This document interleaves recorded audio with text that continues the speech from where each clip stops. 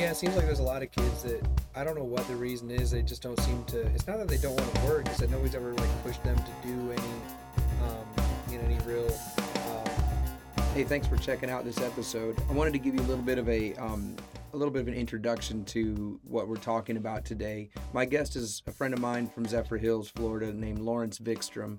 He has a ministry where he helps people, especially people who are homeless or maybe struggling with some type of addiction or some type of behavior or lifestyle that is keeping them from becoming everything that they want to be or that God might have in store for them.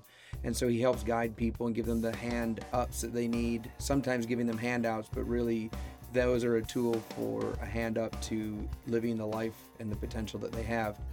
But I wanted you to know before you get too invested in this that we do cover some very graphic type things, or at least potentially upsetting if you have certain things that have unfortunately touched your life. Some of the things that we discuss involve people who have been taken advantage of, abused, raped, and abuse that happened to Lawrence in a church setting when he was young.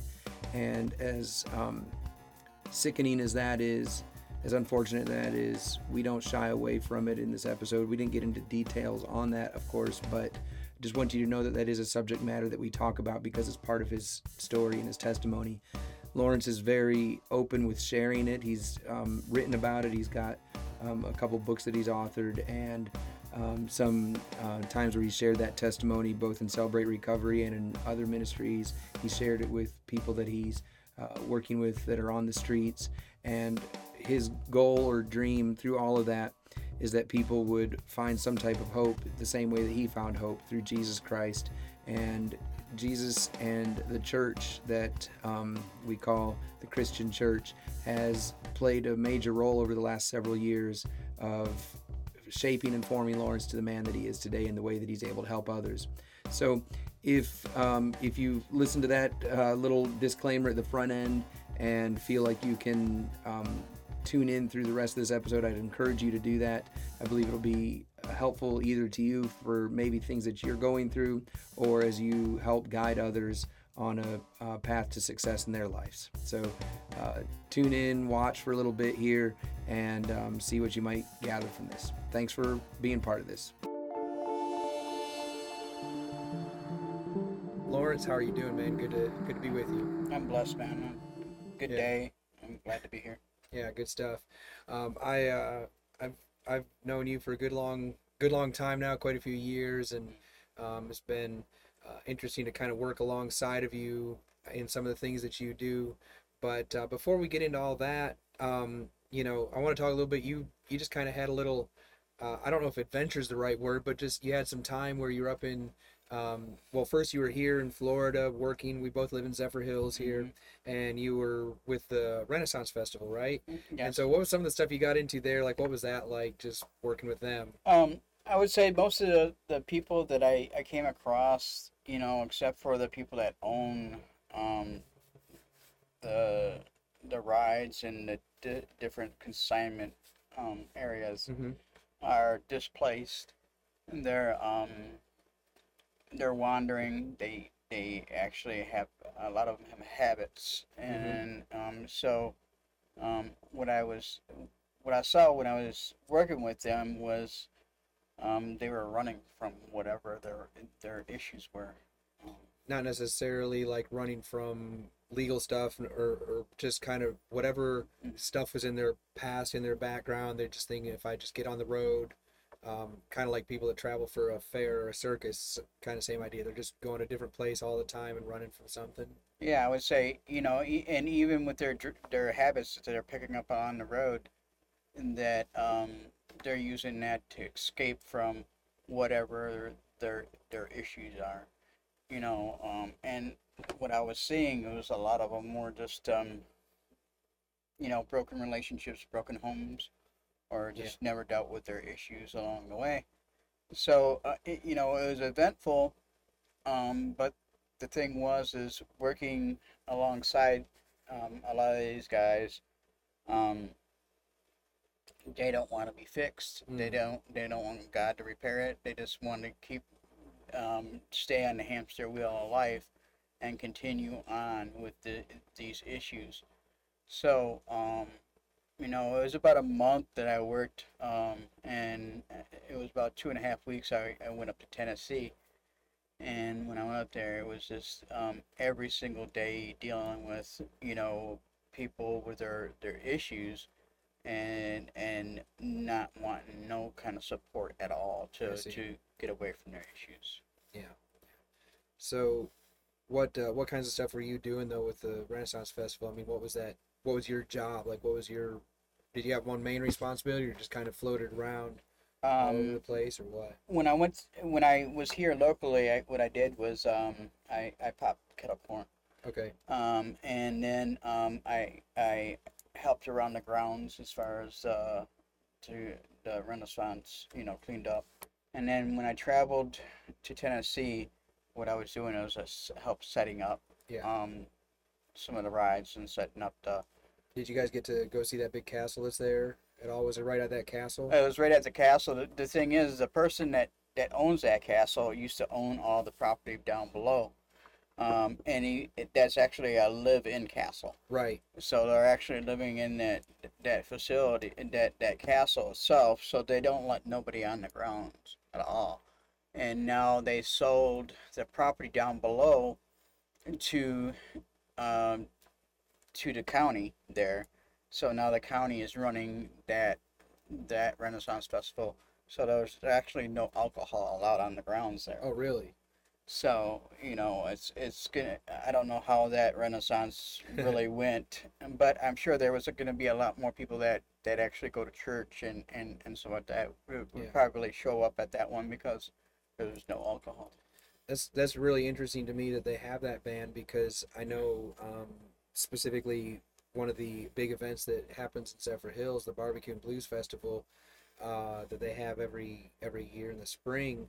Um, they say that that's kind of their make it or break it thing, is having beer sales. You know, is Mhm. what that's what actually enables it to be. That's what pushes them over the line to be profitable. If they took that portion of it out, it's not a profitable event for the Mhm. people that are running the event. So that's kind of interesting to me that they would run it without doing that and still expect to make any kind of a profit off of it, which I think that's good if you can run an event without serving alcohol. But I'm just, from a showrunner viewpoint, it's just kind of interesting, that they would do that. And that show's been going there for 35 years. Yeah. So It's real well known. yeah, it's very well known. It's probably before they took away the alcohol this year. It was probably one of the biggest Renaissance festivals Yeah. there is, besides the one in Michigan. Yeah, yeah, I'd say that one up around Detroit's probably, huge. I mean, Yeah.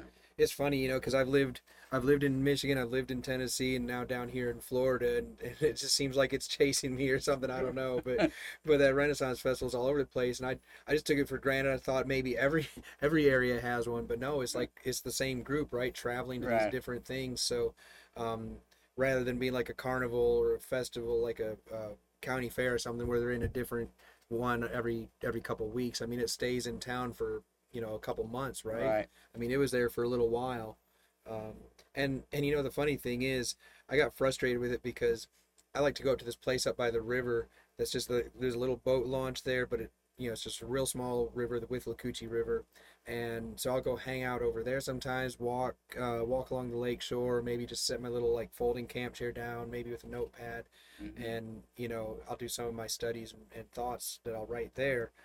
And so I usually take like the back way in, which is up the dirt road that goes kind of past where the landfill is, and it's one of these dirt roads that's got like all these like ripples and washboards, and there's two ways to go, like 2 miles an hour or 50 miles an hour, Mhm. which people say probably isn't safe, but I grew up on these roads and I know how to drive it without like sliding out. And I got so frustrated because there's all these like people that were going to the Renaissance Festival. And I should have come up River Road on the paved road and taken that way. Instead, I'm like Right. stuck behind these people. I'm like, don't do it. Don't pass these people, because it's a pretty wide road, and I could have Right. gone up the middle and passed all these cars. But I'm like, don't be that guy. So I just had to like hold my gas pedal foot back a little, and be restrained and say, okay, I'm not going to do that. Right. But Yeah, I'm like, I didn't want to go to the festival. I just wanted to go up to the river and hang out like a redneck in a lawn chair, just sitting there by the water. So yeah. So you actually grew up around Detroit, right? Yeah. Like, speaking of the Renaissance Festival up there, you grew up around Detroit, and it's you know, it's earned quite a reputation. Like Detroit has a reputation of being the way it is for a reason because, you know, it is. I mean, it really is like that. But there's movies like 8 Mile and stuff like that, that Hmm. really depict it. But you kind of lived near that stuff, right? I mean, you lived in that kind of area where like that movie 8 Mile was and all that Two stuff. miles from 8 Mile. Yeah. So I mean, like, what was that like? I mean, what was your what was kind of a daily routine for you growing up around there? I grew up on actually on the east side, which was over by Clark Park area, and then we moved to Wayne Westland, then Westland, then you know I moved around a lot in the suburbs of Detroit. And then we moved up to northern Michigan, and then Where were you at up north? Gladwin. Oh, nice. Yeah, I know Gladwin really well. I used to go to, there was a camp there that we go for like retreats for our youth Hmm. group, and it was the Good News Camp. I think Yeah, it's I know still there. exactly. Yeah, Yeah, it's it's still still there. there. But there was this, they had this chapel there that was all like pine, had these big logs holding it up. Were Hmm. you ever like on the campgrounds inside Yes. that? Somebody, that thing burned down accidentally. They had like a big, one of those kerosene heaters, that sounds like a Hmm. jet engine, and somebody was refueling it, like some kid or something, and spilled it, and it caught fire and burned that whole chapel down. And for me, that hurt because it was one of the places that I remember as a teenager going there a lot and really meeting with God there, and it was just like it broke my heart when I found out that it didn't exist anymore. Even though I haven't been up there since then, it just knowing that place was gone just really Right. ate at me. But yeah, I love that little area is real nice up there. I graduated from Gladwin High School. Okay, Um, yeah, so and then I moved to Fort Lauderdale, Florida, and then after I moved to Fort Lauderdale, I moved back down to Detroit itself. yeah, So I growing up, I've seen a lot of things that I shouldn't have seen. Because on the east side, my mom was a bartender. yeah. And through her second marriage, well, I don't want to. Let me not skip ahead. Okay. Um, Well, why don't you tell your story how you want to tell? okay. Um, as a child, I was produced out of I was produced out of rape. My biological father was my mom's skate partner, and he took advantage of my mom on the way home one day. And so, in a way, I'm glad my mom did not, in them times, they didn't, abortion was coming around, but it was not a popular thing like it was today. You So, were you were born in what, 1969? 68. 68. So Roe v. Wade was like 1974, I think. Oh, okay. So it was a few years out, but I mean that doesn't mean they weren't available. It doesn't mean people Mm, weren't having abortions. It just wasn't like legal or nearly as well, easy to obtain, I guess, as right. they came. So your mom brought you to term. I mean, you're here, Right. obviously. So, there was a time where I guess, well, that's even, see, I never even researched that to know if that was, abortions were actually legal at that time. So that kind of even, blows my mind even more Yeah. because of, sex outside of marriage, it was something that was happening, but it was not as popular as Yeah. people Sure. make it seems like it was because it was the '60s or whatever it Right. was, you know. Well, and even with even with, so not to take your story and just like overlay it over current arguments that people are having today, but Mhm. like, so the Supreme Court, the U.S. Supreme Court is allegedly talking about perhaps overturning that 1974 ruling on Roe v. Wade, and what that'll end up meaning. Honestly, I don't know that most people, myself especially, I don't think we really understand what the implications that are, because that'll mean states can still make their own ruling. It's just not protected by the federal courts. Um, but one of the arguments that people have is, well, what about a case of rape or incest or something like that? Shouldn't that pregnancy be allowed to be terminated at that point? Mm-hmm. And I don't think people realize just how many. I've worked with a guy that similar story. I mean, his mom had been raped, and that is horrible and tragic and should never happen. Period. Full stop. Never should happen. Mm-hmm. And yet at the same time, there's people that are saying, well, she should be able to terminate that pregnancy if she wants to. But you or my coworker, there's a bunch of people out there that they'd be like, well, what about me? I wouldn't be here, and like I might have had some bumps along the way, but like I'm still glad I have my life, and I think when we start talking about, oh, women should be able to have abortions as whenever and for whatever reason they want, it's like we're talking about children that will be born and grow up to be a person, a human being. Not that they're not a human already, but I'm saying, like, they'll grow up to be people among us, and we don't think, oh, well, you should have been aborted. You know what I mean? That'd be horrible and cruel to think, to say, and yet people are basically making that argument, and I don't like that. I don't think that's very good for human beings to say women should just be allowed to do that just because it started out as a rape type situation. You're here as a testimony of God's grace. But I was born out of rape, and I should have a choice to be able to say, okay, I just want to take my life and kill myself. And I would have so many people stand in my way and sit there and say, that's wrong, that's whatever. But they can turn around and out of the same breath be the first one in line to go and abort a kid. Yeah. And so murder's murder, and I'm sorry if you don't identify a child inside the womb, not a child. Yeah. That's a tough argument to have. But any living creature, I mean, an animal on the street, a cat that has a litter of kittens, and the mother dies, and the kittens are laying there. Them kittens have more rights than a baby does. Yeah, a human baby does today. And that's from a legal standpoint. I think you're right. That's accurate. One of the things though that I want to push back on a little bit is, and I hear a lot of people say it, is, abortion is murder. And while I don't believe we should be ending the life or killing an unborn child, I honestly don't like hearing people say that, because I think a lot of people make that choice out of ignorance. It's not in their mind or in their heart. It's not the same as murdering, because they've been told over and over again a lie, and that lie is that this is just a clump of cells, it's just a whatever. And so I think it's one of those, like, kind of trying to catch, what is it, you catch more flies with honey than with vinegar, right, or whatever. And if we're trying to actually love on people and convince them of the truth, I think it's a lot easier for us to say, you know what, I don't think it's ever right to do an abortion, to take the life of that child.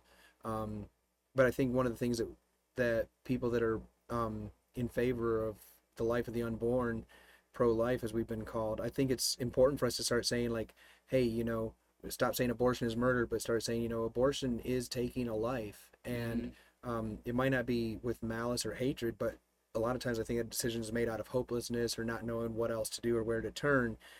And whether it's doctors or people in, within the culture of our country have told them that this is okay, this is just a medical procedure and things like that. And so we need to reclaim the truth there.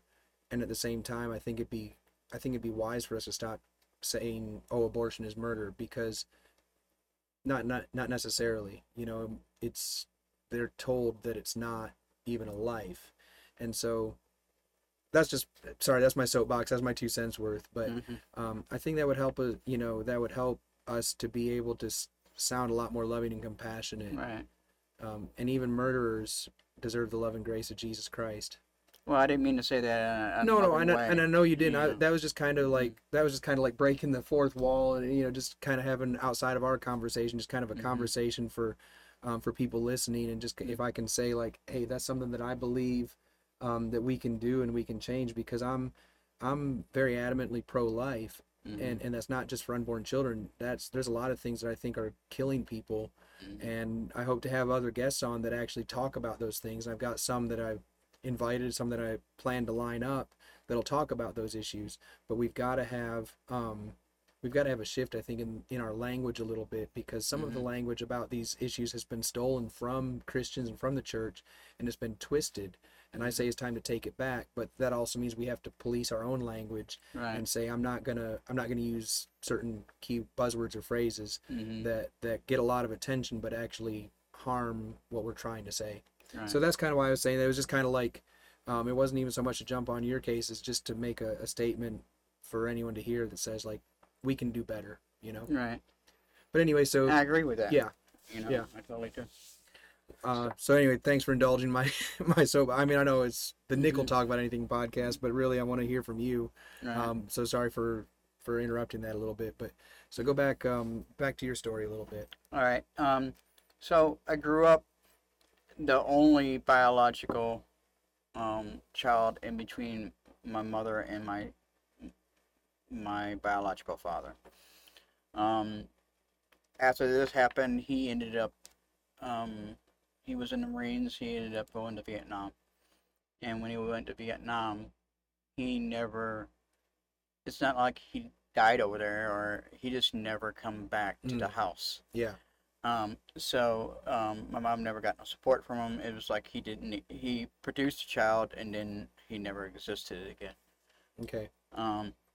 And so after a period of time of not getting no support, no communication, no nothing, they ended up getting a divorce.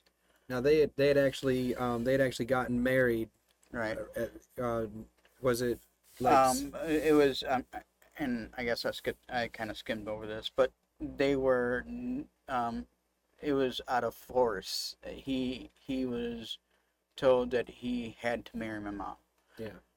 And my kind grandfather, of like the old school shotgun wedding? I mean, legitimately. and legitimately, it was probably that way because that's the way my biological. I mean, that's how my grandfather was back then. He Yeah. didn't play, Right. you know, and he was not somebody that you just told no to.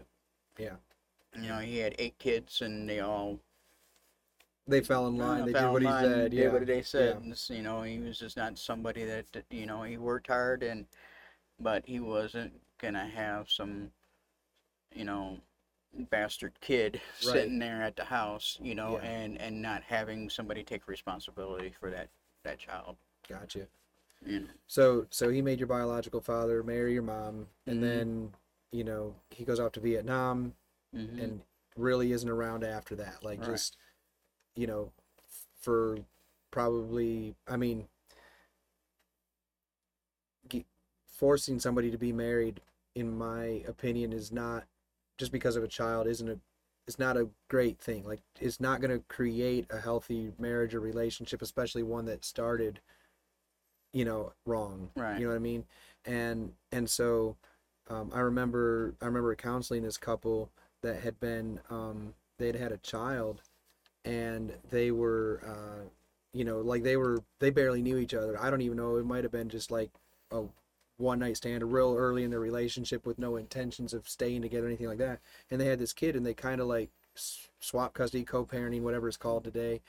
But they never got married. But then later on, of course, they got to know each other better as their child's growing up and everything, and they started actually dating each other like years, like 2, 3, 4 years later, and they ended up getting married. It was actually really sweet that that they were able to fall in love the right way, not because they were forced to or forced to get married. And so that is something that I think getting married just because you're having a kid isn't necessarily a great idea. Like, I don't think that makes it right, and clearly, despite your grandpa's desires, it didn't really help anything, right? No, if anything, it hindered it. Yeah.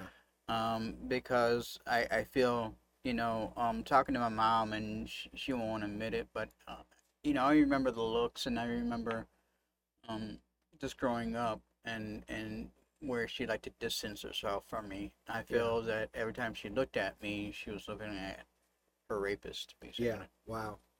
So, so she did eventually get remarried, And when she did, she had 3 more children. So I always felt literally that I was a black sheep. Yeah. I always felt the outcast. And then also with everything that happened in between me and my mom, I just thought there was just she did whatever she could to to put me off in a room or Sure. put me over here or I had a nanny growing up and I would be at my nanny's house or I'd be at my grandmother's house or and the other kids would be going with my mom wherever she was going. So I just felt So it's kind of like, not to call you Cinderella, but I mean, kind of like that story. Like she's the step kid, and I mean, you weren't, you hmm weren't included in the nice stuff, the fun stuff, whatever. You were just kind of tossed aside. hmm Um, yeah, so that probably doesn't do much for you, like no. psychologically or developmentally or any of those things that, you know, whatever the professionals are, that they would deal with. Like, it doesn't do very well to set you up good in life, does it? Well, it taught me how to be a loner, and the thing was is being as a child and being that way, it's hard to get rid of them habits when Yeah. you become an adult. Because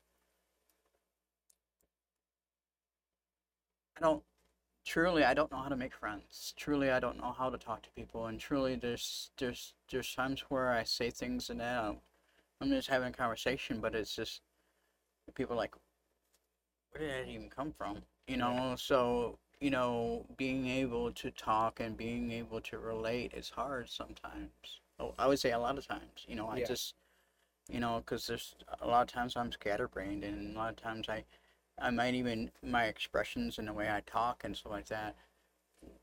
When something hits, when I talk to people, I'm I'm sincere, Mm-hmm. and I don't know how to to hold things back. I don't know how to.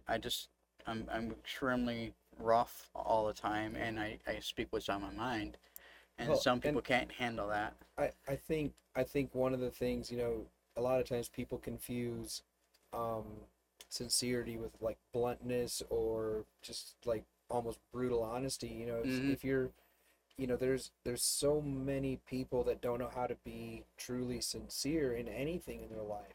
We Mhm. keep we keep so much hidden or blocked off or sheltered, and so when somebody's actually just kind of open and honest about themselves or about what they think, people don't know how to handle that. Like they don't know what to do with that because they're not used to seeing it anywhere. And for sure, there's got to be times where you're like tactful or just kind of like gentle with bringing stuff across, and maybe that's what you're talking about, where you're like, you know, you thought. I struggle with that sometimes. Uh, I'm a pastor of a church, and people will be like, "How's your church going?" And I'm like, how much of the story do you want? Right. Like, do you want to find like the latest, horrible things that went on in people's lives that are threatening to disrupt everything, or do you want me to say like, yeah, it's going all right? Because I mean, on the, overall, it is going all right, but it's like, sometimes people, they're not really ready for that kind of honesty, and sometimes people, what they meant was, hey man, you doing okay today?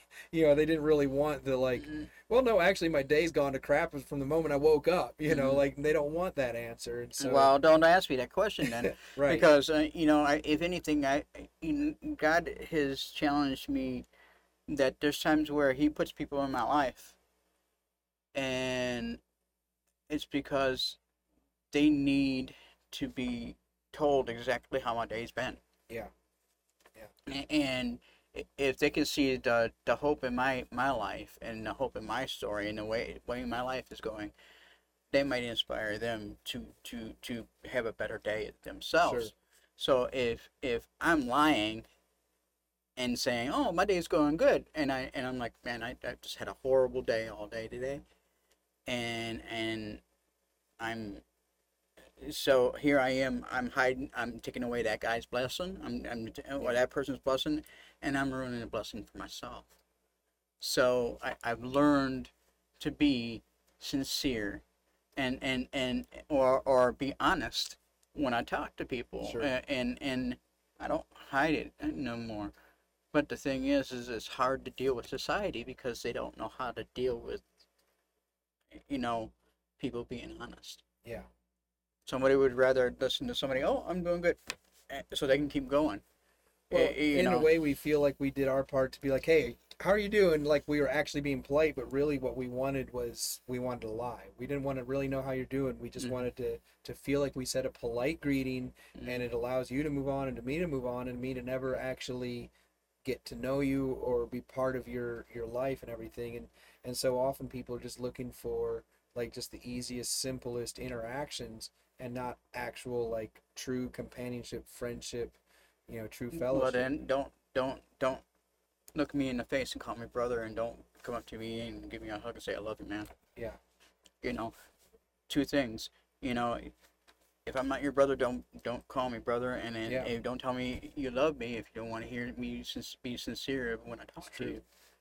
You You know, know, so many times I think we just really don't know what to say, and so we say all this dumb stuff that comes out of hmm our mouths that it's like, why are we saying that? I mean, I've had recently two, two different people that I'm friends with or that I know who had somebody close to them pass away, and like the most recent one, it was just 2 nights ago, I think, and I texted her and I was like, I I'm so sorry. I don't even have words to say.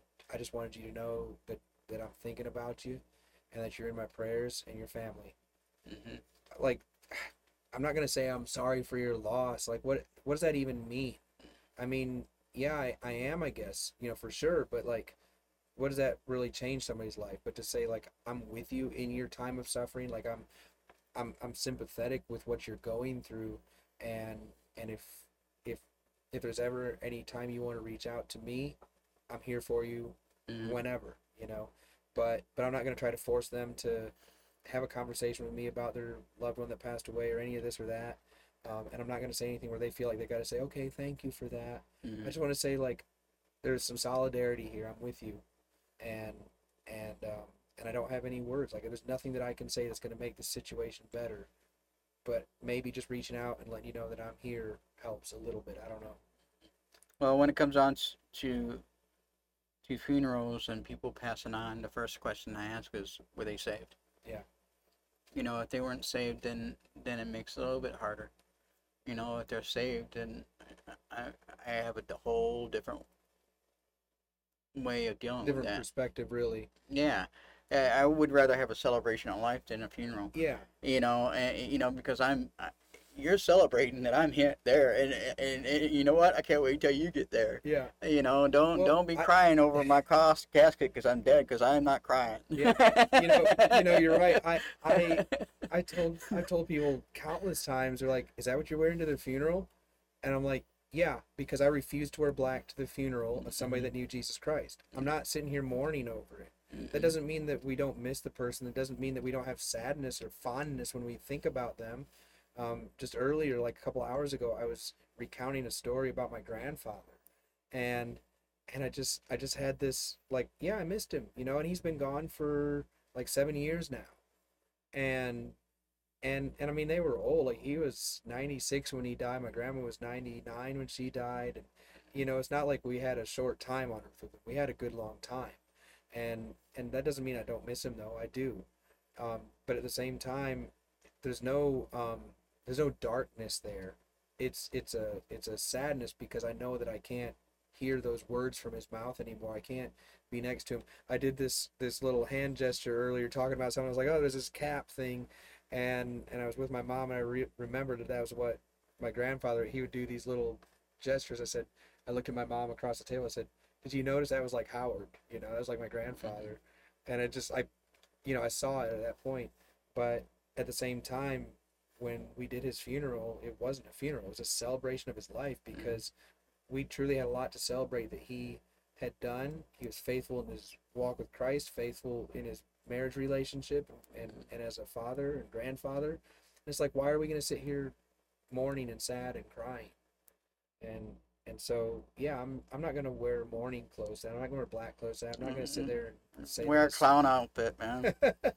He might have liked that too. I don't know. Come to my funeral, man. Yeah. My celebration of life. wear a clown outfit and just have a big barbecue. Oh Mhm. man, I'm telling you, barbecues are great. And so we went to up in Dade City, just north of here, north of Zephyr Hills. Um, it was like Pizza Hut. I don't know if it's everywhere, but around here they closed down all of their dine-ins, which for me was like I will never have to go to Pizza Hut again, pretty much. The only reason I ever went was for the lunch buffets. I like, Right. or if there was a group of people that wanted to go out for pizza and we didn't want to pay like the $20 a large price at the like Italian restaurant or whatever. But pretty much I never went to Pizza Hut except for lunch buffet, and so they closed those down. They went to carry out and delivery only. So I'm like, I'm not going back there, you know.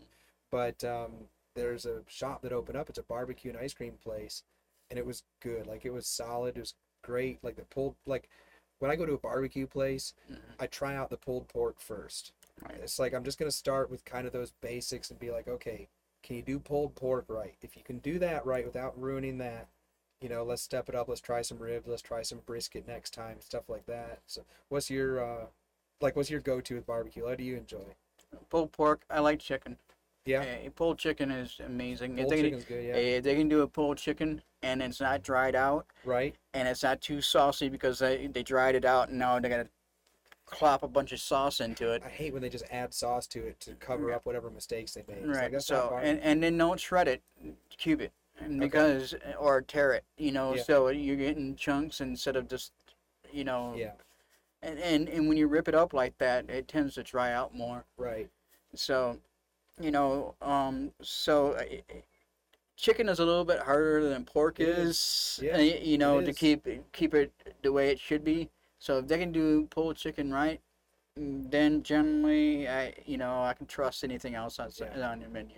Some barbecue shops for their chicken they'll make like a white barbecue sauce, and Mhm. when they nail that, oh my goodness, that is fire. I mean, Mhm. there's a place, it's up on the hill on the bend on I-75 in Chattanooga, Tennessee, called Sugars, like Yes. Sugars Ribs and Barbecue or whatever, and they've got this white sauce that's just fantastic, and it's like, dude, it just yeah. I kept on We- seeing signs for that, and I didn't go. But I can't tell you how many times I've driven past that in my life. Finally, we just stopped in there one time, and it didn't disappoint. It was pricey. Like, I mean, I felt like it at the time. It might not be. I don't know. But I just remember like I don't even think we got that much food, and I still spent like $30, and I felt like we just got like a couple entree. I mean, not even entrees. I mean, like just a couple meats, and like no sides, and like drank water. I mean, it just felt like it was ridiculously priced, but. They got like sheep and goats climbing on the hillside, like on top of the building. oh wow, It's a little kitschy place, it's kind of cool. But Chattanooga is this weird little town. And it's kind of cool, and yet it's like industrial and looks worn down and run Mhm. down. And I really don't know if it's run down or not because I always just cruise through there, and then we stop that one time. Other than that, I go through Chattanooga to get somewhere else. right. So I don't know how it is. But yeah, that place is good. When they do that white sauce, I'm like right on, and it goes really well with the chicken. Right.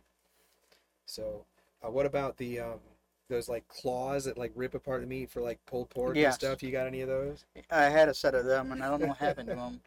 But, Yeah, yeah. Well, so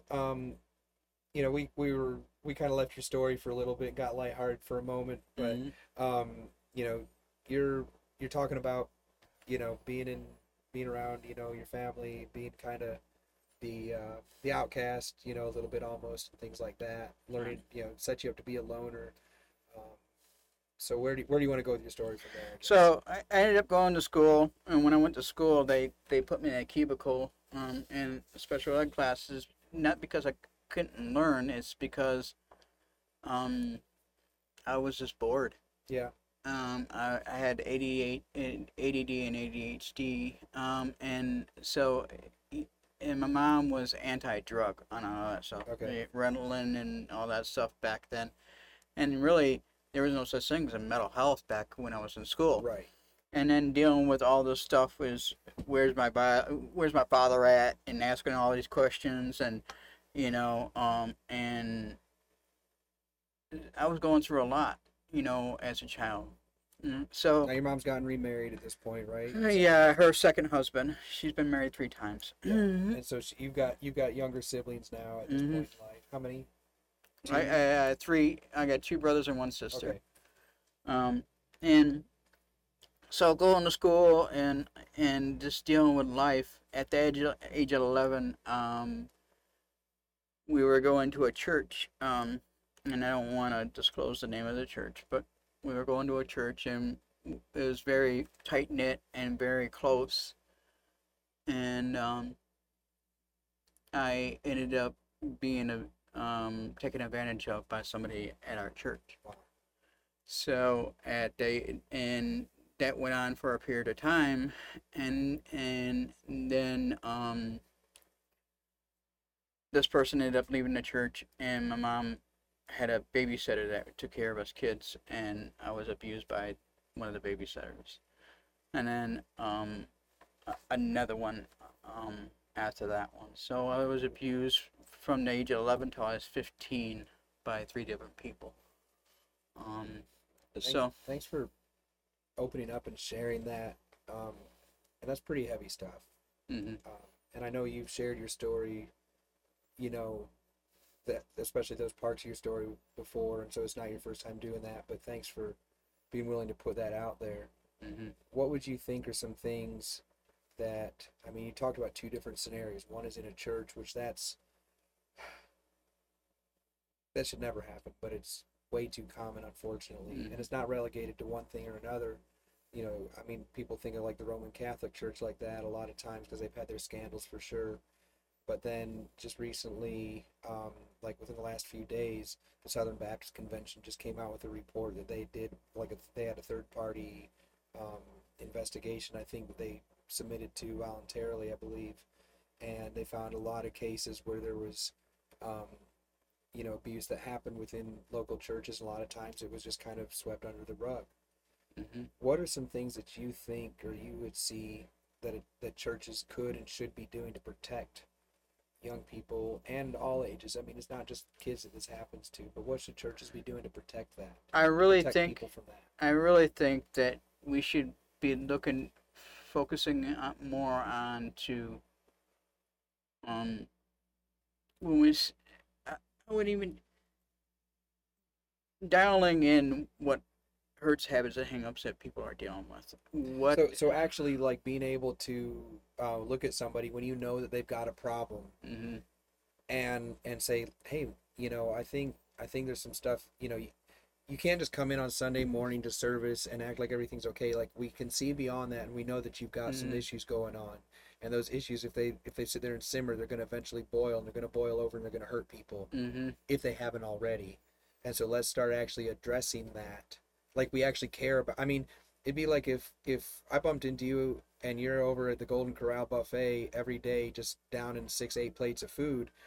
Eventually I'm going to be like, man, listen, I care about you, and I see Mm-hmm. what you're doing is it's going to kill you, it's going to hurt you.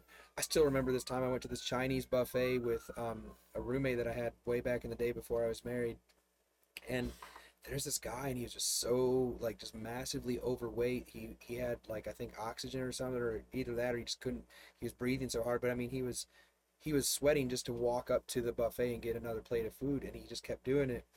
And I mean, it was immature, like we were young, but my roommate and I, we had both gotten up and got some food, and we sat back down and we just looked at each other and just kind of started laughing because it was so absurd that this guy was literally eating himself to death. And I was like, the guy at the buffet, right? He's like, yeah. And we just kind of had this moment where we're like, it wasn't like we were laughing to make fun of him. It was just we couldn't believe it almost. It was just like incredible that this was happening. But when you see something like that, you want to step in and be like, can I help you stop this somehow? This is hurting you, and it's going to hurt everyone around you. So I think what you're saying is when we see people with, they might not have necessarily tendencies as extreme as what happened to you, but when we see people trending towards something like that, we're like, we're so quick to say, well, don't judge, right? Well, what if that judgment is just and justified? You know what I'm saying? Like we need to have that. We have We need to have more of that. we have a program through Celebrate Recovery called The Landing.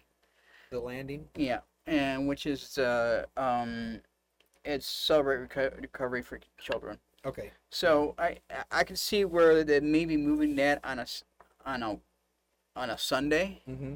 So when kids are coming, especially in a lot of these bigger churches and stuff that have staff, that they can say, okay, I see these issues with these some of these children, and Yeah. you can see if you've been down this road or have had any hurts or any addictions in your past, you can see people that's going down a certain road. Right. And Right. it's not being judgmental. It's just you, since you've been there, you already know. Yeah. So, and It's like the guy at the buffet. I mean, I don't have any right to speak into his life, but if I Mhm. see you or a friend or somebody there doing that same stuff, I'm going to be like, man, I see the road you're going down. This is Mhm. not good for you. This is Right. not healthy. And it's unloving if I don't say anything, Right. right? I Right. mean, it really Especially is. if you call me brother and you tell me you love me. Right. I better do it then. Right. Like I better step in on that You case. know, and if you're a Christian and we have a responsibility, if I'm a Christian, you're a Christian, we have a responsibility to look out for our brothers. We Yeah. have a responsibility. We are going to be held accountable for what we do and what we don't do in life. Yeah. So we are our brother's keeper. It says that in the Bible. Right. Yeah. So the first guy to murder somebody, it was like early on in civilization, and one dude murdered his brother, Cain and Abel. Mm-hmm. And when God's like, the very ground that soaked up your brother's blood is crying out to me, and he says, "Where's your brother at?" He's like, "Am I my brother's keeper?" And God didn't answer, but it's like, "Yeah, Yeah. yeah, you are. You know, Mhm.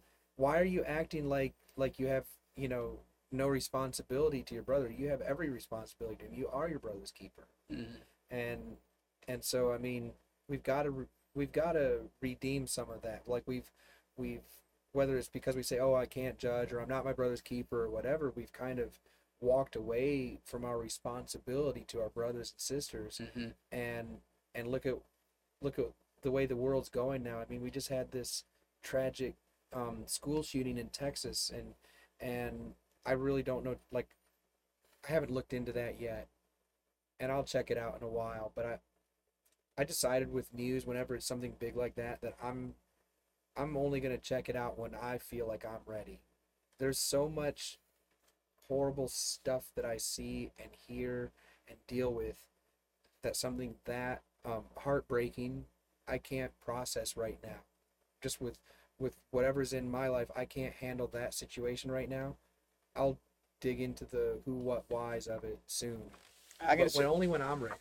I But, guess. but why is it a surprise that we have those situations when we stopped caring about each other and stopped being our brother's keeper? I can sit down and ask him 3 questions, and I bet you, with these 3 questions that would ask him, all the answers would be he don't have a relationship with any. And I would ask him, how is his relationship with his mom? Mm. How's his relationship with his father? And depending on them two answers, I can almost guarantee you don't have a relationship with God. Yeah. If you don't have a relationship with God, it gets back to that: no God, no peace. No God, no peace. Yeah. And so if we don't put God first in everything, our whole life, wherever we're not putting God first at, it's gonna fall apart. Yeah, that's for certain. Um, so I think you were talking about the landing program and Landing. everything, and if we can find, some ways to get people, I don't know, not single people out, but kind of identify people that need the right help. I mean, doctors do this, right? Or like, let's think of a hospital triage after a natural disaster or something. Mm-hmm. They got triage set up where they're going to identify the different medical needs of each of those patients that are brought in, and they're going to treat them appropriately. And we've gotten to this point where somehow in this world we think that there's got to be um, a cookie cutter solution to everything, and there's not. We need to start addressing people's needs right where they're at. You can And- teach them that right there in a Sunday school setting, and make it fun like a Sunday school setting, but you're teaching them, through the 12 steps, Yeah. how to overcome their hurts, habits, and hangups, and how to identify the issues that they're going through in life, so they can overcome them. Yeah. And I think a lot of the children are not identifying. They're told, you know, shut up and listen to me. Mm. You do what I told you to do. You stop crying. You're sissies. Just man up. Yeah. And all these things that our fathers taught us. So now we're teaching that to our kids as well.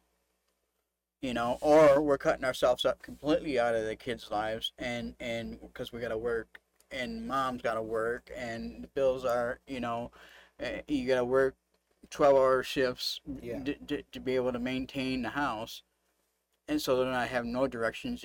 The streets are train in teaching your kids, and depending on who they're hanging out with, Sure. and that's basically what taught me was my GI Joes and being and a piece of string in my room, and then reading whatever was in front of me. You kind of grew up in that, I think they call it the latchkey generation, right? Like, you're gonna come home and your parents aren't home, maybe. I mean, that's not everybody's situation, but I'm saying that generation was experiencing that a lot. Just come home and there's no parents at home, you're responsible to take care of yourself and grow up. And I mean, I'm a few years younger than you, but I certainly knew a lot of kids like that too. And I didn't understand what latchkey meant. It was like, oh, I'm a latchkey kid. And I didn't know what that meant, but it meant, they're going home. There's nobody else there. Maybe there. an older brother or sister or something, Right. but that's about it. And they're not really watching them. You know what I mean? It's, you're fending for yourself. And there's like a whole group that have grown up that way. And so that's going to affect how you live, or if you have kids, it's going to affect how you raise them and everything. And so, each generation has its own, like, we all tend to point fingers, boomers point fingers at millennials and vice versa. Now the millennials are like, oh, these stupid Gen Z kids and all.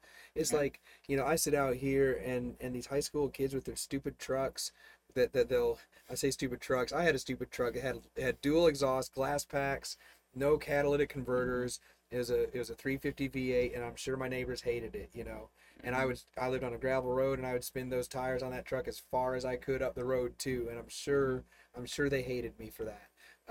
But man, I see these kids with their dumb trucks now, and I don't understand it, because they buy half a lift kit. They just buy the front end. They lift up the front end of their truck, and they drag the back end down as low as they can, and then I don't know, they put like a megaphone on their exhaust. Like, they're louder than my truck ever was. And I had a loud truck.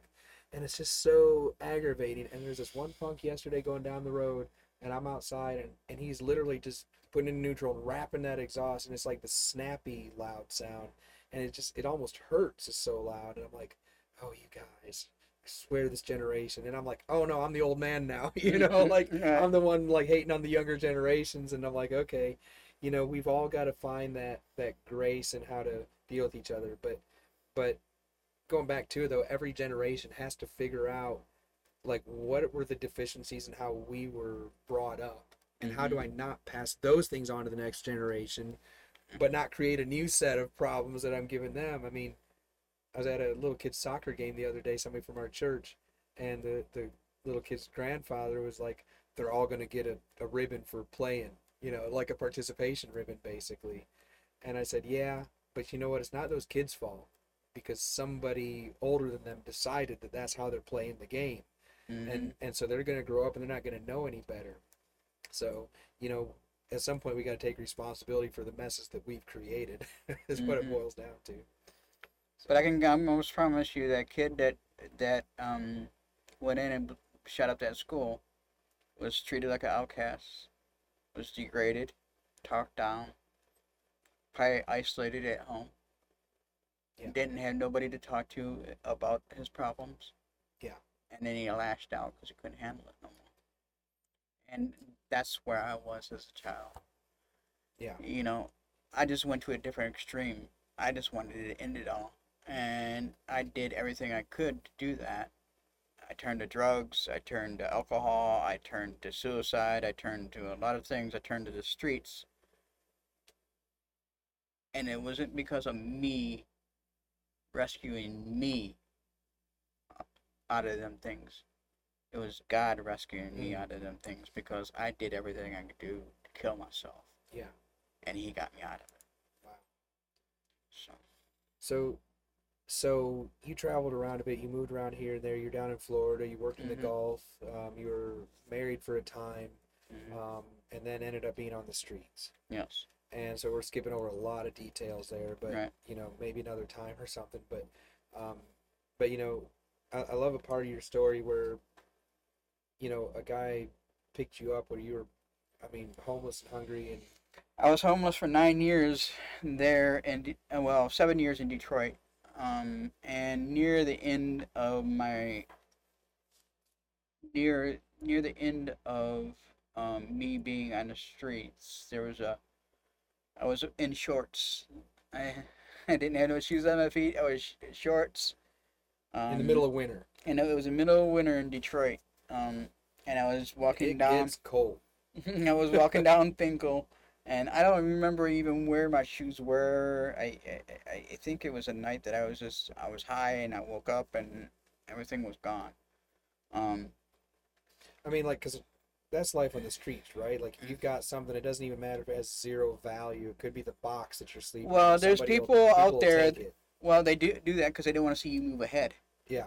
And Well, that's part of the problem too, right? On the streets is like if you start trying to climb out, people will grasp at you trying to pull you back down in. Like, no, you're not better than us. You know. and a lot of people, they don't understand. You give somebody a backpack and you see them the next day and they don't have the backpack, Yeah. and it's because this person, they fell asleep and whatever happened. And that's why I used to get after these guys. You need to secure your stuff better, and try to teach them, more responsibility and how to.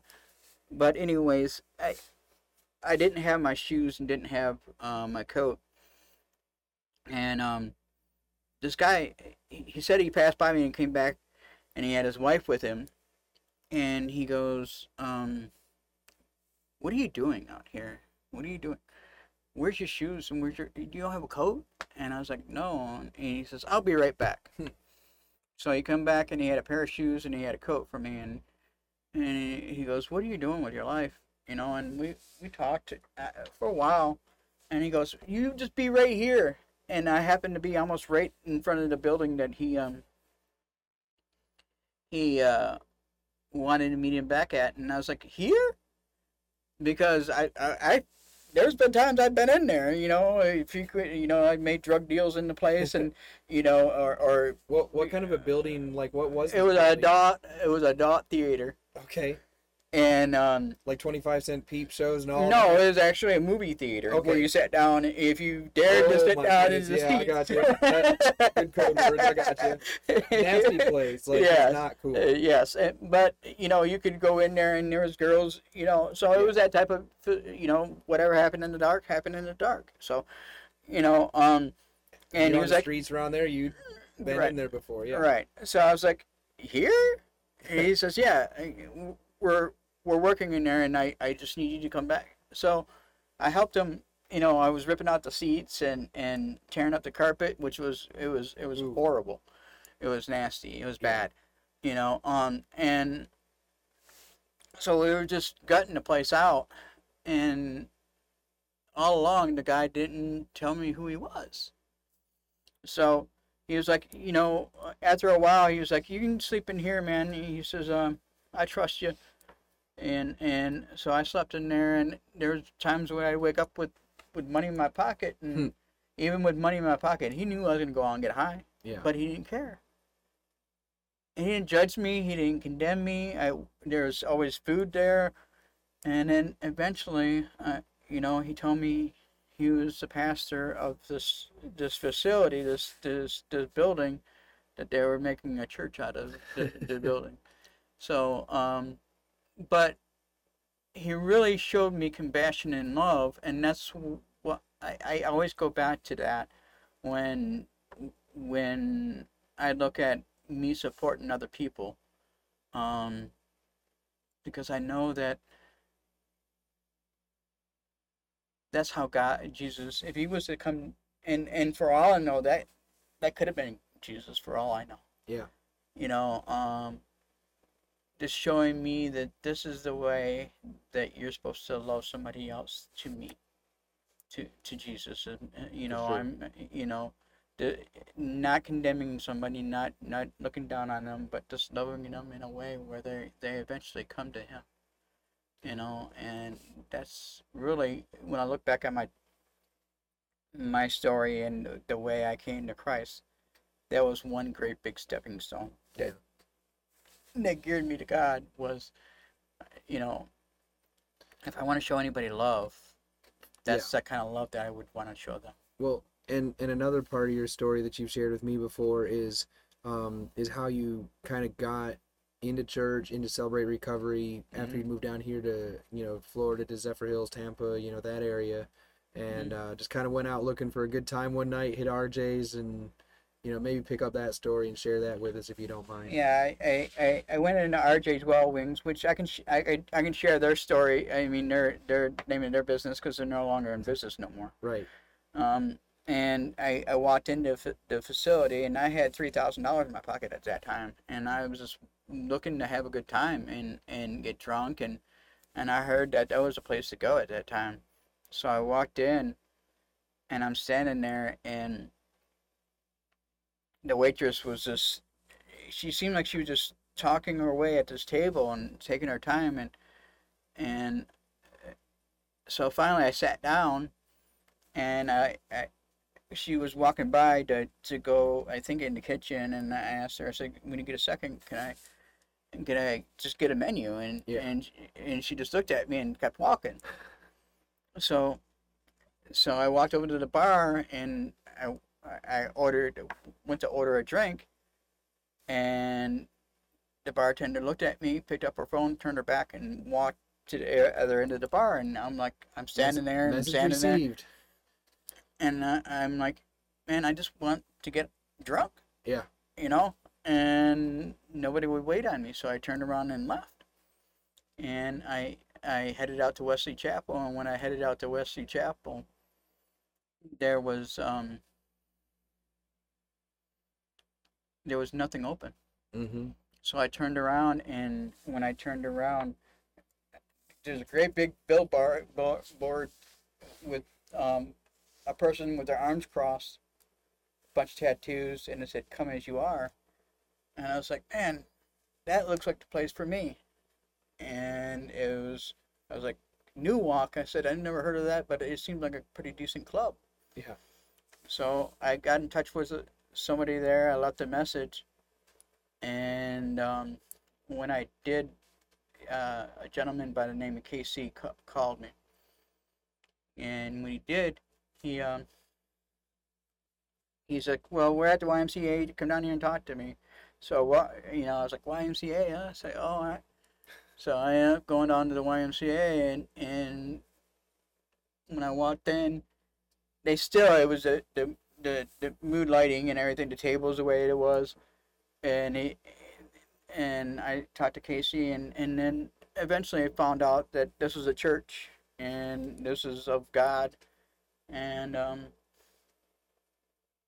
this was the last week that they were at the YMCA, and I was like, man, God, what are you doing? What are you? And then I was introduced to the Celebrate Recovery leader, and then the following week I ended up going to where New Walk is now, and I've been going there ever since, and was very involved with Celebrate Recovery, and now I'm in my 7th year of being sober. Wow. Congratulations on that too, by the way. I mean, I know you've had the support from the people in Celebrate Recovery. I know God's pushing you along on that, but at the same time, it takes a lot of, you've got to be committed to that, right? I mean, and so what was that like in those early days, like when you actually decided to get sober and stay sober? How big of a decision is that to actually say, okay, this is going to be me? I'm not just going to cut back. I'm not just going to see if I can kind of keep it to a minimum or not rely on drugs and alcohol, but I'm actually going to live a sober life. What's it like to make that decision? Well, what I found was I tried to do everything. I tried to cut out porn out of my life. I tried to cut out alcohol. I tried to cut out drugs. I tried to cut out the sex thing. there was a lot of things I tried to cut out all at once, Mm. and I was like, I'm done with all this. And when I failed at, not You picking up failed a at beer, one of them. then next thing I know, I'm out here wanting to get a joint. I'm Yeah. looking at porn all over again. I'm doing all these things. So, you know, and then also it's the internal stuff that's going on the inside. All these masks are just that. You know, pornography is covering up a certain issue that you're not willing to give up. Drugs are something you're running to because you don't want, your anger's getting the best of you, resentments, unforgiveness, all these things that you're not dealing with is driving you. Your hurt feelings and your emotional well-being is not stable, so now you're running to drugs and alcohol because of that. So if you're not willing to deal with the internal stuff, Yeah. the mask will be something that you'll deal with for the rest of your life. Wow. So that's why I don't tell nobody I'm here to help you, because I can't. You can't help me. Right. I can't help you. The only being that's ever been able to help me at all is God. Mm. That's it. I can be there to support you, and that's just to motivate you to move forward and support you along the way and show you love and compassion to motivate you to move forward. I think of it like this. I can't help you, but I can be a conduit of grace, or a conduit of some kind of hope that can flow. Like, it can just flow through me. That's all I can be. A conduit. Think of like a hose or a pipe is a conduit to carry a liquid, or electric wires run through a conduit. All that conduit's job is for something to feed those wires through, and so if I can be a conduit of God's grace, in those times in your life where if I'm walking with you and I see something where you need a little bit more of God's grace, I'd be like, hey man, listen, here's God's grace in this situation. I think that's important to remember your limitations, both as somebody that's helping and also you knowing where your weaknesses are, right? I mean, you've got to know those like trigger points that are it's easy to undo 7 years of sobriety, right? Like Yes. you can never just rest on that and say, okay, I've been sober 7 years. I'm probably good from here on out. That's a continual threat to it, isn't it? One drink. So I had somebody tell me the other day. I mean, I wouldn't say the other day.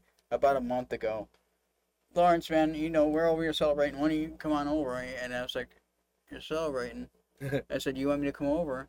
I said, you guys drinking?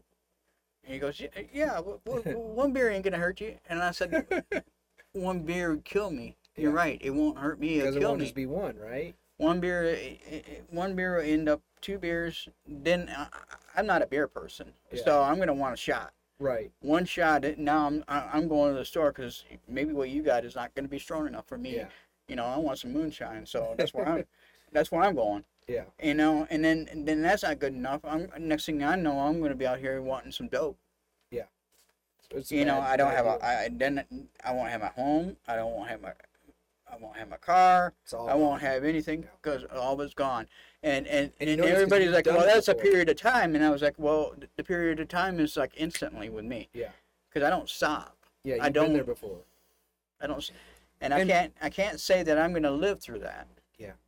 Because I went through jail and almost didn't live through jail. Right. And I was sober in there. I already know how God grabs a hold of me and gets my attention, and I just know that that's the attention that He grabbed a hold of me and told me that there's not another chance out there, that Lawrence, and He's not gonna let me go through that again. He'll end up putting me somewhere where He's gonna get my attention like that. So. I want to back up a little bit. You talked about several different things. You talked about drugs, booze, pornography, different masks that we have. What, I mean, it's probably hard to say which one of those is really worse than the other. There's some things that are done in public. A lot of times drug use is a small circle or a private thing. Most people aren't out, in front of the world, shooting up heroin. You're doing that in a den or in a private room or whatever. It's a small amount of people that are part of that. Drinking is something people do socially. Pornography is something people try to keep hidden. But the reality and the statistics are I don't even, I'm bad with statistics, but it's like 3/4 of our population, especially of men, and a good chunk of women are involved in regular consumption of pornography. They And say they're told one that it of doesn't three hurt. people, one of three people in your church. Yeah. You can go in your church and go 1, 2, 3, porn. 1, 2, 3, porn. and One and of it's three. and it's not always just who you might guess. You know what I mean? It's like don't just point the finger and say, oh, it's got to be that person and that person. You never know, and that's one of those things that it's hidden so much and so well, and yet it's so destructive. And as I mean, as a pastor, I've seen the effects that it has, and it's hard to say that it was just the one thing. You know, there's usually other symptoms, other pitfalls, other sins that accompany it. But it's you said earlier about, like, you can ask three questions: how's your relationship with your mama, your daddy, and with God. um I I've never done this, but there's times where I've wanted to ask people when they're starting to talk about things that aren't working out with them. I want to say, how much porn are you watching? You know what I mean? Like because that's something that actually destroys your soul. And Mm-hmm. you think that that doesn't have a ripple effect on things around you. You think it's a victimless crime. Mm-hmm. Then maybe your act of viewing pornography isn't harming directly the people that were involved in it, but the fact that you are consuming it and so many millions of other people are consuming that is creating an industry where they need workers. And so now you've got porn workers, sex workers, whatever, that are in that industry because somebody's got to do it and they found a way to make some money, but it ends up sucking their entire soul in with it. Mm-hmm. And you're involved in something that's actively destroying people's lives.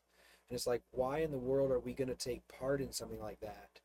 And yet at the same time, just kind of like we were talking about abortions earlier, we're taught that it's a victimless event, that it's just a private thing, that oh, what people do in their own privacy, their own bedrooms, their own whatever, is their business.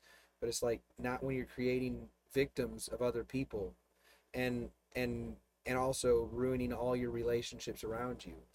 Do you know how many people die yearly because of the porn industry? I wouldn't even have a clue.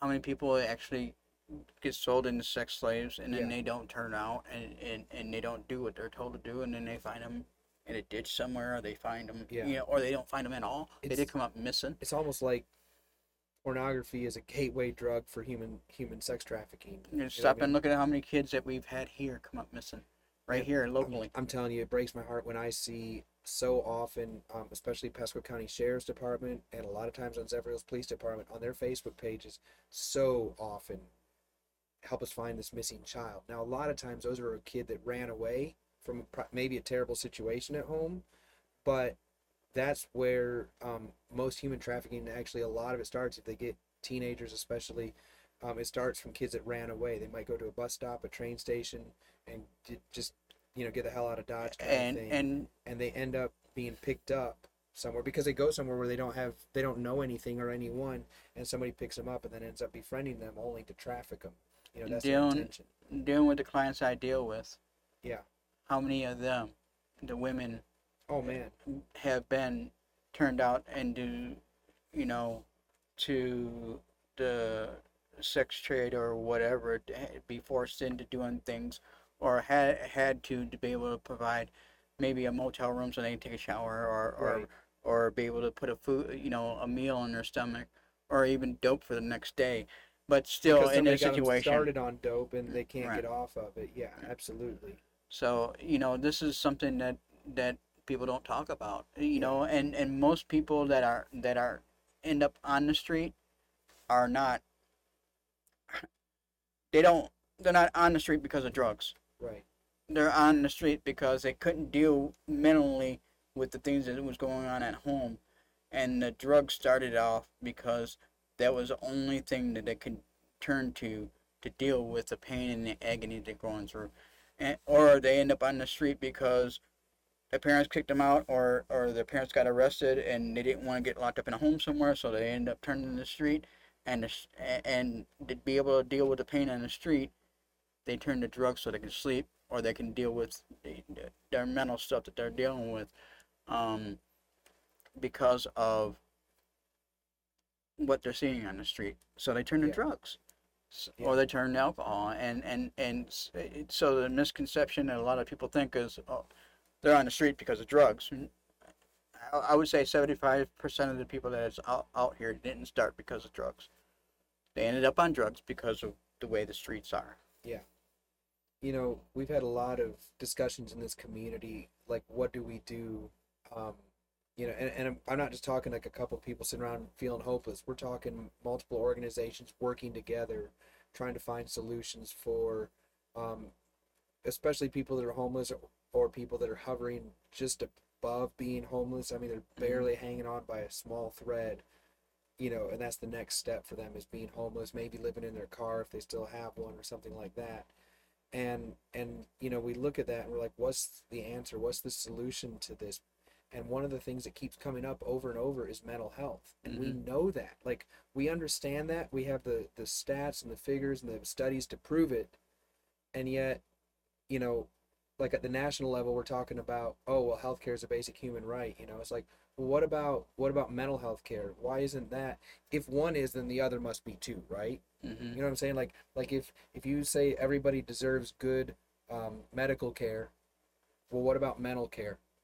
You know, and you were talking like when you were growing up, yeah, it wasn't really a thing. You know, I've got a friend that she's a bit older than you, but she grew up in Texas and she was dyslexic, but they didn't have a diagnosis for that, and if they did, it hadn't hit West Texas yet, and so she'd be sitting there and not writing her letters and stuff properly, and she'd get whacked over the hand with a ruler.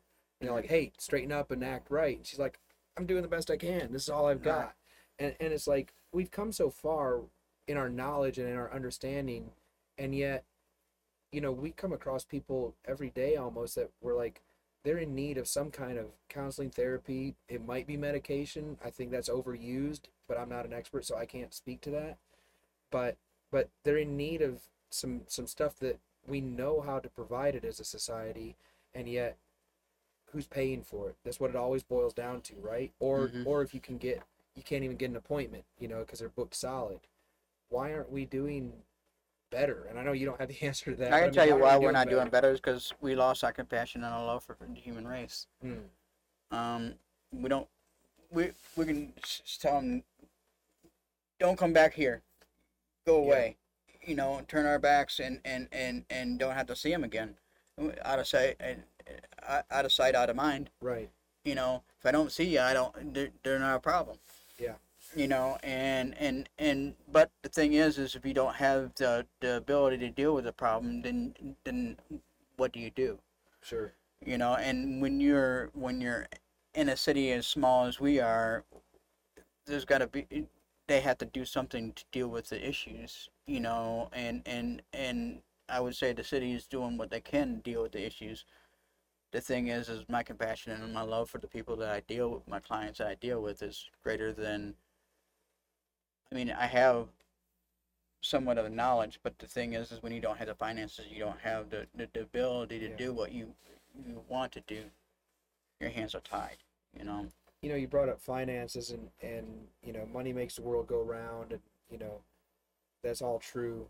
But so many people, you know, they say, "Oh, I want to help out or I want to do something." It's like, well, there might be a volunteer operate. A lot of times people want to volunteer because it makes them feel like they've contributed somehow. But in all honesty, sometimes the answer truly is we need more money. And if you're sitting on it and not giving it, maybe you're not standing in the way, but you're not doing what you can do. And that's not to say like feel guilty if you don't have money to give or anything like that.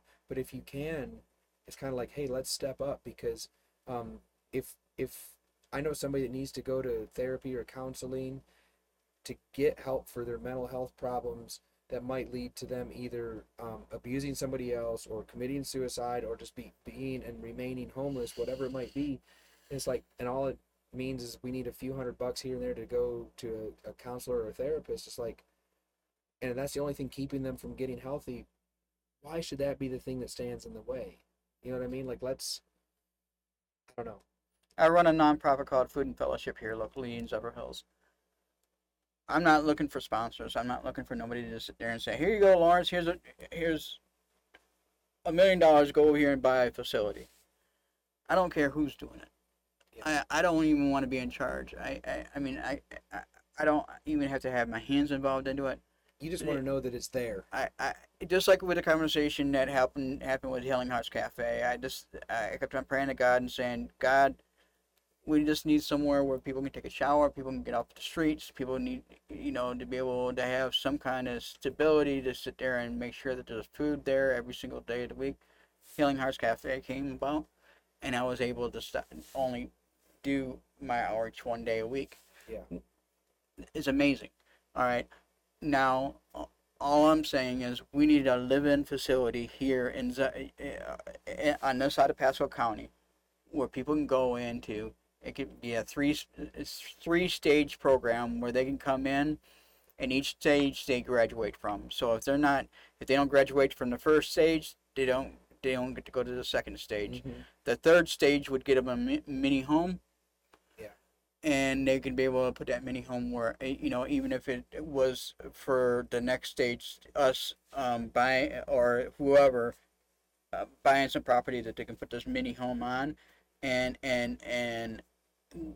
then have these people pass on this mini home to the next people in line. But this way, people are actually finding hope. They see people are willing to support them. The walls come down. They get the mental health that they need to be treated, and they're moving forward in life. Yeah. Instead of being caught up on this hamster wheel that they're caught up on, and they're not going nowhere. Now it's costing the taxpayers more money. It's costing the local government more headaches and heartaches. It's costing the police more issues. Mm-hmm. You got local businesses that's having issues because of whatever's going on around the local businesses. Then you have people that's scared to go around because of what's being attracted. So instead of turning, and I don't want to come across and say this in the wrong way, there's times where if we don't see the issue don't exist. Mm. Yeah. So if we can sit there and It's tell kinda them like to go the somewhere, blinders on the horse. Like, as long as it doesn't see what's over there, nothing's going on. It's just looking straight ahead. right? And it's easier to assume there's no problem, there's no issue, there's no homeless problem or whatever. Right. If I act like I don't see it. Right. Oh, that person riding a bike down the road is doing it for exercise, not because that's their only mode of transportation. Probably literally to a tent city or a tent camp. Mm-hmm. And I'm not saying, please don't. I'm not pointing fingers. All I'm saying is, instead I of think us, that's our human nature at times. all right, And that can work its way all the way up through an organization or an institution or a city government or whatever it is. It can work its way through all of that. Just that idea of like, hey, I didn't see that. I didn't notice that the problem was that bad. mm-hmm. And if we can just open our eyes and have some compassion and love, and if we just came up with a piece of property, and those pieces of property, it don't have to be in Zephyr Hills. It could be wherever, all right, wherever that piece of property is that we can designate and run it, and then send the people there to motivate to move forward. I think our issues would be not as bad as they are. Yeah. Well, and there's a couple things at play here. One, any solution has to be multifaceted and comprehensive. Mm-hmm. If there is ever going to be a solution to helping to get people off the streets, and I say helping to because they really have to be ready and willing to change. I mean, over at a Helping Rock, where I kind of first met you, which, I mean, who knows what that organization's even doing anymore, I don't know, but that was one of their director that they had at the time, that was always one of his things, was people have to be ready and willing to change before we can do anything. And regardless of other things that happened there, that was a true statement. Mm-hmm. Nobody can really change. So it has to be a multifaceted approach, and it has to have people in the program that are ready to embrace that change. But if we're not addressing substance abuse, mental health, we talked about pornography. Let's just go ahead and say that is a problem. And if somebody's like, oh, my little kid, my 11-year-old son is, you got one of these? You give him a cell phone, I guarantee he's looking at porn. I, You know I what I mean? promise you, when he's sitting in there in the bathroom for an hour, he's not just sitting there Yeah, taking a crap. exactly. And so it's like stop being naive about the things that are going on. Let's address this stuff. Let's start teaching our kids at a young age, like, don't do this. Like, don't get sucked into this. Don't be part of this. But so for like the homeless people, you're right. There's got to be a location, a property, a home, like apartments or whatever it might be. I love the small house idea. What you were saying is like, let's get some, we could, not to be trendy with tiny houses, but if you have these little things that are portable that somebody can live in, it's just the basics. But then you can get them a piece of land, and kind of like the Habitat for Humanity model where they have sweat equity. It's like, let's start building you something, but that you're gonna have some involvement in, and you're gonna have to pay for it. Like, we'll get you a loan, it's low interest, it's government backed, whatever, but you gotta make the payments on it. But we're gonna get you stable first. We're gonna get you off the substances. We're gonna get you some mental health stability stuff. We're going to get you set up with everything that you need. We're going to get you trained for a job. And there's organizations that'll do all of these things. But the biggest problem is the housing itself. Like, we have all the other pieces to the puzzle. I've got a friend that she's always doing puzzles, and she's posting them online. And every now and then she'll get one where they bought a new puzzle box, 1,000 pieces, 2,000 pieces, and there's one missing piece. And can you imagine how aggravating that is when you're putting this thing together and you spend hours over it with a friend working on it, and then there's a missing piece from the factory, and you're like, we can't finish this puzzle. Like, it's pretty much finished, but it's not finished. So if we have the idea of the mini houses, and we can get them up to a certain standard, they're gonna have to match somebody's code for it. So why can't we have the local government deal with this and find a way around, dealing with this scenario? You be, and I both know what the next thing that happens is. Then everybody's starting to do it. It's going to be the NIMBYs. Not in my backyard people. They're going to say, well, don't do it on the property next to me. This is a great idea. Do it over there somewhere else. That's always going to be. And so that reminds me, were you at the hub meeting a couple months back where Beth had the gentleman from Orlando that had been voluntarily homeless? I forget his name. Man, this guy was awesome. He voluntarily became homeless for 13 months. Like, left his wallet, his phone, just brought his ID, and that was it, and hit the street. And he's like, I'm going to be a homeless person.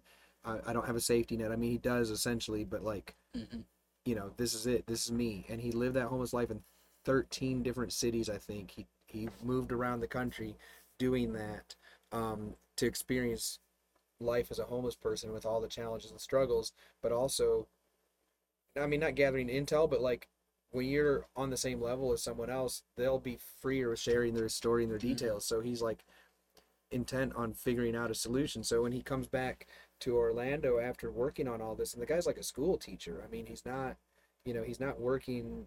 His main job wasn't working in social services or something.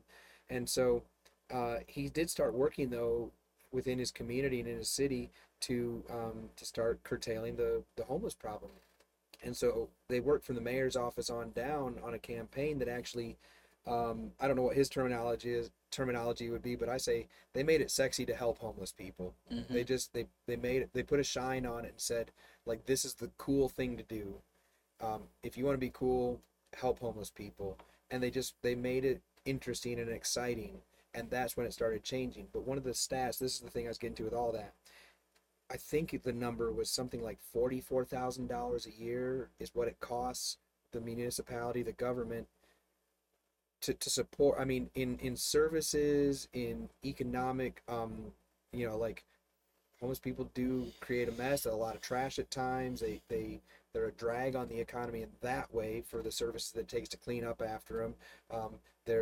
Sometimes there's a lot of theft, petty theft that goes on. A lot of the doctor's office for somebody that has no medical insurance and no transportation is an ambulance.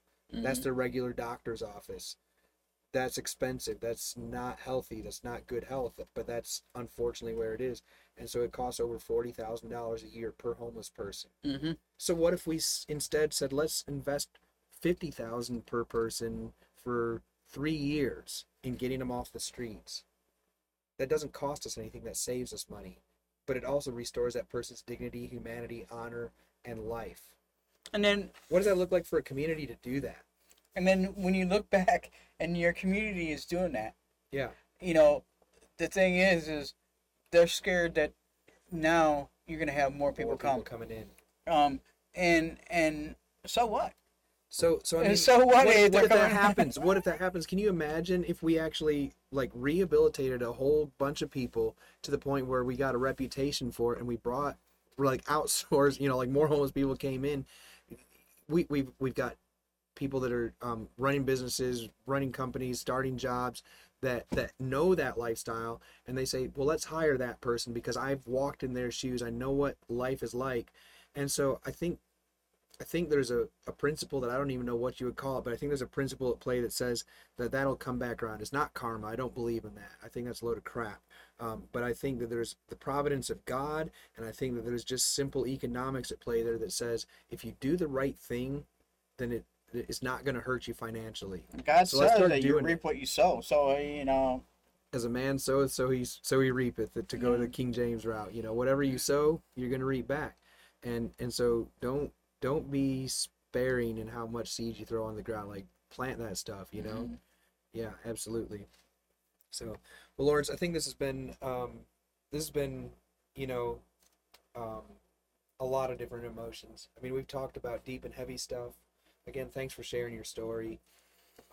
We've talked about things that affect every city and every community across the country and across the world. And I don't know the answer. I don't think you do either, as far as like the solution for where do we find land, where do we find housing, all those things. all I know is what helped me, and it was turning my life over to God. And Yeah. and I didn't. I just God put the pieces together for me. I didn't. Every time I tried to put the pieces together, I failed. Yeah. Every time I just turned, even when I was not saved, and it was, it was just God was just intervening, and I was not serving Him. All along the way, He was intervening Yeah. for me to be who I am today. Here's the theology nerd in me. We call it prevenient grace. It's God's grace that goes ahead of you, that's Mhm. preparing the way for you to come to Him. And that's what it is now. Now I'm just a witness for Him.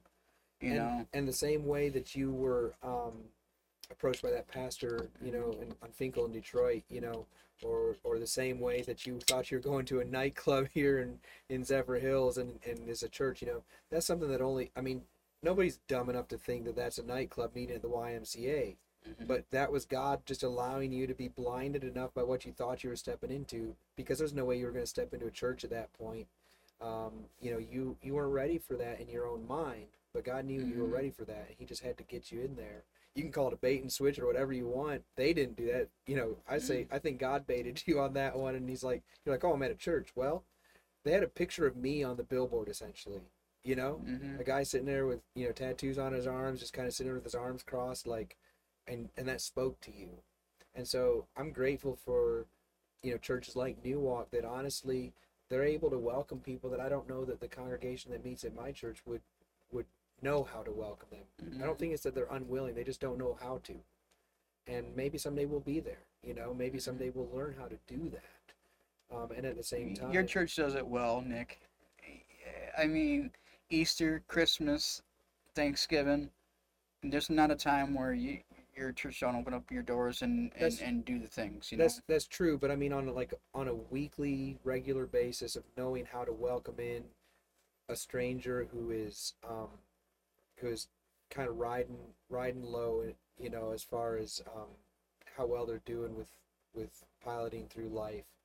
Um, we don't always know how to care for them properly, and we're learning though. And when we got some great folks that want to, it's just a matter of, um, well, it's partially my job as the pastor to like say, okay, we're gonna learn. I gotta help equip you or teach you how to do that stuff. And we do have a great opportunity that I'm really excited about. Not just the opportunity, but the response that I've had from several folks in my church. We've been having these discussions recently, and we're planning sessions about coming up in June, just in a few days Healing Hearts Cafe is doing some remodeling and cleaning and things like that, and they're going to be shut down. They're only going to be serving meals. And for those that don't know, Healing Hearts Cafe is they are a place where homeless people, or not necessarily homeless, just people that are People in need. in need of some kind. Maybe they're in need of a meal or something else. They've got showers there. They've got laundry facilities. If somebody doesn't have an address, they can set that as their address and get their ID that way and get their mail there. And so there's a lot of different things that they do. And then, of course, they connect them with other ministries, other organizations that provide different things, whether it's Metropolitan Ministries Brigade coming in and helping patch up some of their things, or the Pasco County Coalition for the Homeless working on their housing situation. There's all kinds of different stuff that comes in. You do some partnerships with them from time to time. They help people get their IDs. There's a ton of stuff that they do or that is done there at that place, but they're going to be closed down in June. And when I heard about that, I said, well, our church is a block up the street. We've got showers. We've got facilities there. And so I gathered a team of people around me to brainstorm about it a few days ago. And we're like, well, we've got the showers, so we just need people to run those and need a few other things. And so we talked about them. And they said, well, what about, clothing facility, washer and dryer? I'm like, I don't know, but we got to figure something out. And you're like, well, what if you found an enclosed trailer and put a set in there? I'm like, I've got an enclosed trailer that's just sitting there empty right now. We could put a washer and dryer in there, and that way they can stay locked up at, when we're not using it. We'll hook up to the sewer drain system where there's like a clean out, and hook a garden hose up for cold water. But it's just for a month. It's temporary, but we'll open a couple days a week and open for showers and laundry. And it's not much, but it's something that we can do. And it's like, if you can do something and you know the need, you should be doing it. And so it was great having these people around me from the church saying, well, we could do this, we could do that. I'll help out with this, I'll help out with that. And it was just this moment where I was like, this is what I've been looking for 7 years here. I'm not the one. I just said, here's the need. Here's what we can do. And they're all coming up with the solutions. And it's like, as I'm looking at it and people are volunteering, I'm like, where am I supposed to jump in here? Like, they've got all the holes filled. And I'm like, this is great. I'll still be around. Like, I'm going to show up. But it's like, this is exactly how it starts, I think, is when a group of people says, well, we can step up and do this. So I'm excited about it. If you need me to fulfill a meal or something like that, if you want to do that, they're still providing the meals or takeout. I'm just Yeah. putting it out there. If you need me to Yeah. come over and cook or anything like that, let me know, and then I can come over and help. Yeah, absolutely. I'm free to be able to do that now, so I could just. I got you. Yeah, no, it's definitely, I think there's room for that to grow into something more, but at the same time, we're not trying to duplicate somebody else's thing, just like you've talked about. But we're able to step in a pinch when there is that need, and so maybe we'll close with that. If there's something that God has given you the ability, whoever it is, if God's given you the ability to do something, and blessed you with the resources to help out or to make it happen, don't let that hold you back, and don't ever say, well, what can I do? No, absolutely get out there and do it. And you and I and several others, we're all working to see our community changed, because we've seen the change that God can do. You've known that change in your life, and we're working to see this community changed, and I believe we will. Can I add one more thing, Nick? Absolutely. This is your episode. I'm just the thing is there was a time that I was a homeless dumpster diving dopehead that I got high to die. Wow. And my inspiration every single day was to have enough money for the next day to get high enough that maybe I died the next day. That was my inspiration daily. All right. That was up until I was 45 years old. All right. I didn't have no goals. I just existed to exist. Now I run a 501c3 non-profit called Food and Fellowship that has supported 11 people off the street. We've actually brought 5 people to Christ, and 2 of them are going to church regularly. That was what God has done through our nonprofit. it was all brought off from just seeing a need in our community that nobody was providing food on Sunday, so we started out on Sunday. Somebody come to me and said, Lawrence, nobody, we're hungry in the morning, nobody's doing this, so I started coffee and donuts at the park. Then it went from that to during nobody was providing lunch, so we did coffee and donuts. Then we did lunch, and we were doing that 6 days a week. And then it went from that to COVID time came, and we were open 7 days a week, doing 7 days a week, and providing clothing, hygiene items, and doing so much for the local community. Then Healing Hearts Cafe opened. I'm just saying that God will direct you. You know inside you what your calling is in life. If you're not doing your calling, you're disobeying God. That's just we all have a calling to do and somebody's going to hell because you're not doing what you're supposed to be doing. And, So and somebody might be living in hell on earth, waiting for you to do what you're supposed to do too. So whatever, and I like how you were saying that you were doing that stuff as the need kept increasing, as you became more and more aware of certain needs. You were able to meet them, and God provided for that. Like those meals weren't coming out of your pocket. God was donating it through other organizations and people. But then, as Healing Hearts was able to get a lease on their building a little over a year ago, I think, they kind of took up some of that, and so you found yourself fading away as far as like how much some of that was needed. And so I think that's a reminder to a lot of us. God might put you in a certain place for a season, for a reason. And that almost sounds like something you would put a hashtags. I don't for a season, for a reason. But you would be but always be willing to know that God might say, okay, that was just for now. And I just needed you to do that until this person over here heard what they were supposed to do and finally started listening and doing it. But that doesn't mean God's done with you. No. That just means, he's like, you got to be willing to listen. And in that time in between things, maybe it's time for us to say, okay, God, I just want to spend this time getting as close to you as I can, because I feel like it's kind of like if you're whitewater rafting, you go over some small waterfalls, some little junior falls, and then it's a little calm for a minute. Take some deep breaths, because there's more turbulence up ahead. And it's more stuff that threatens to throw you out of that boat. You got to be ready to hang on and paddle for dear life. But if you didn't have the strength, if you didn't learn how to deal with them small yeah, rapids, you're not going to be able to deal with the Right. big ones ahead of you. right, So he's building you up. Even when you're at the peak of the mountaintop, it takes a lot of strength to be on the mountaintop. yeah, Because you got to come back down. oh yeah, So just know that at any time that you're walking with God, you got to take them times, even in your times that everything's quiet. You got to build up your momentum and your strength. Well, Lawrence, thanks for being here today. We're going to close with that, and also in the show notes, I'll have a couple things in there in the description. But I'll also, if I can find them, I know you've written a couple different, or like 5, I think, different books. Yeah. And I'll try to put a link to as many of those as I can find on there. And if anybody's interested in checking them out, maybe purchasing them, I know you've given a lot of them away at times.